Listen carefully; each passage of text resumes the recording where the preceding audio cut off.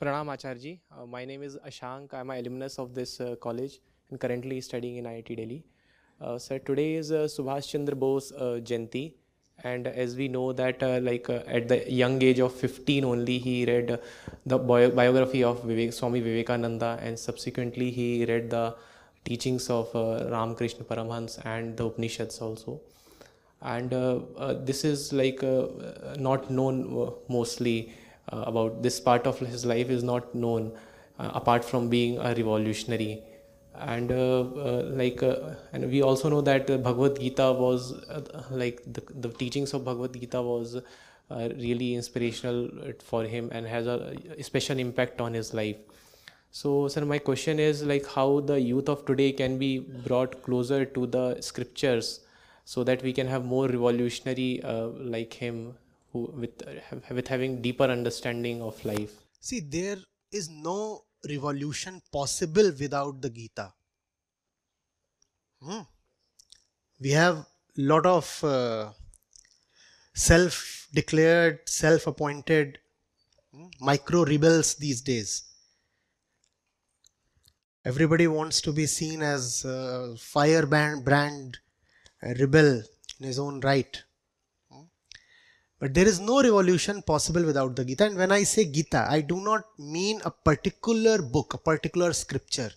By Gita, I mean a particular class of wisdom literature. So to me, the Upanishads are Gita. And anyway, even if you just say Gita, there are at least 24 Gitas that just I would have spoken on. And most of them are truly remarkable. So when I say Gita, that would also mean, let's say, the words of Ramana Maharshi, or the discourses of Jiddu Krishnamurti. There is no revolution possible without the Gita. Right? Now you know what I mean by the Gita? Yes. Something that uplifts your consciousness, that is Chetana, from its prakritic slavery to liberation. Please pay attention, this is very important. I'm glad this question came up. Your default condition at birth and in life is one of slavery. We do not realize that. In fact, it took the West very long to realize that. Otherwise, the West kept saying man is born free, but is found in chains everywhere. Who was that? Who said this? No, not Dickens. Yes. So, no, we are not born free. Birth itself is slavery. Birth itself is bondage. Have you seen a stillborn baby? Does it have any knowledge, any realization? Is it independent of its body? Is it free of fear, of temptation? Can it control its impulses? So when you are born, you are already a slave. In the moment of conception itself in the mother's womb, it is slavery that is conceived. So liberation has to be attained, and because that slavery is so fundamental to this body, therefore a great revolution is needed, and that revolution can come only from the Gita. By implication, if there is no Gita in your education, you are condemning yourself to lifelong slavery. How exciting! How exciting! And that's the reason why even those who are not remembered particularly for their spiritual inclination, people like Subhash Chandra Bose, even they founded their core on Gita. When you think of the armed revolutionaries, Rajguru, Sukhdev, even Bhagat Singh, you do not think of them as particularly spiritual people, do you? You think of them as young, dashing, firebrands with guns in their hand. What is not shown to you is that they also had the Gita in their hand. And some part of that propaganda has been deliberate. For example, we are told that Bhagat Singh was a die-hard atheist, right? And the title of one of his books is often quoted.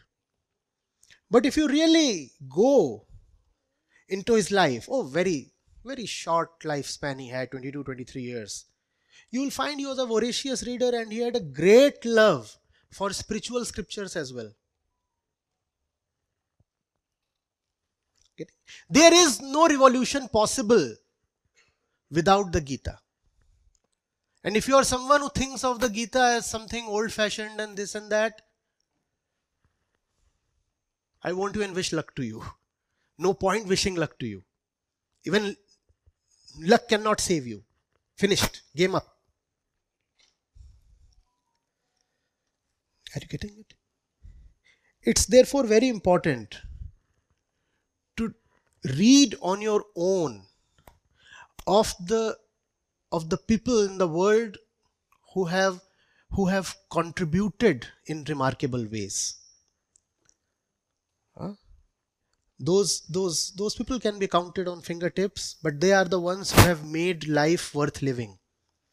And if you go into the details of their lives, you will invariably find very strong spiritual imprints.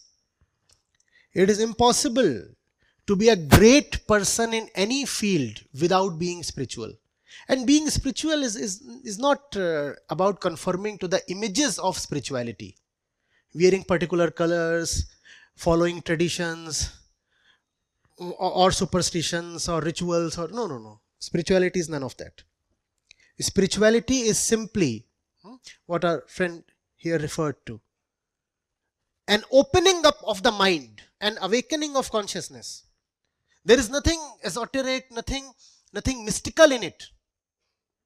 What we are having here is a spiritual process. It's much the same as any other classroom lecture. There can be a textbook and there can be a syllabus. And this field deserves that. It's called education of the self. Knowing what your mind is like. It's close to psychology. It incorporates elements of neuroscience as well. But it has one thing that sciences do not want to touch. The urge of the ego for liberation.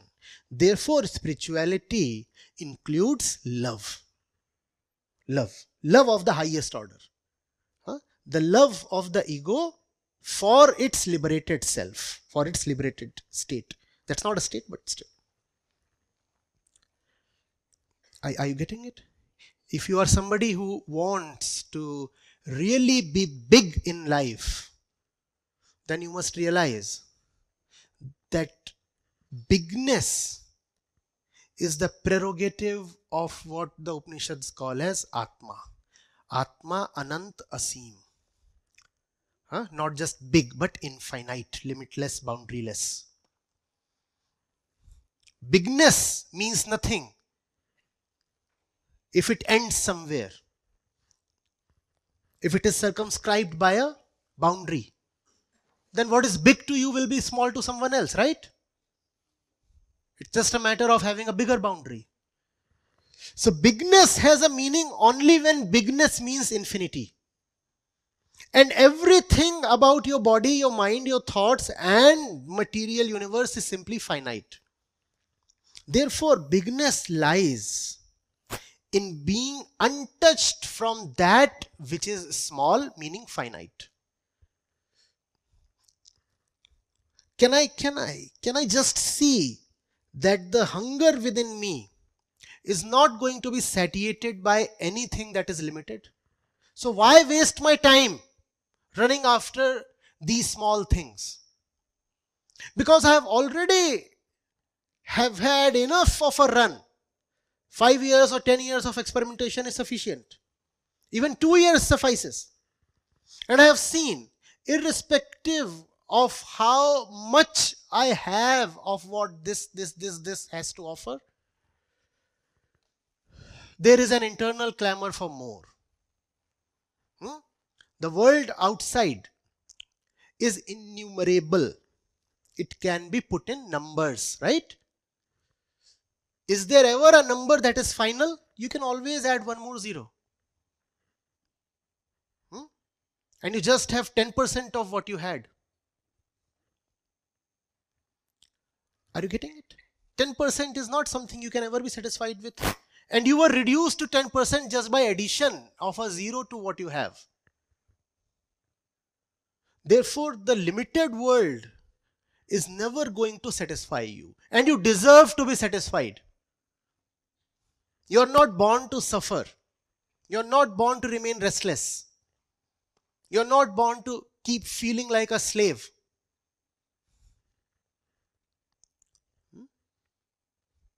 Do you see how, when you talk of S.C. Bose, his quest for independence was actually a manifestation of his inner quest for liberation. Externally, politically, what was independence from British yoke was internally, spiritually, liberation from the default condition of prakritigat slavery. Internally, I want to be liberated. And the result of that internal fire is my external action. Do you see this? If you cannot have that internal fire within, your external action will just be lukewarm. There will be no fire, no dynamite in it.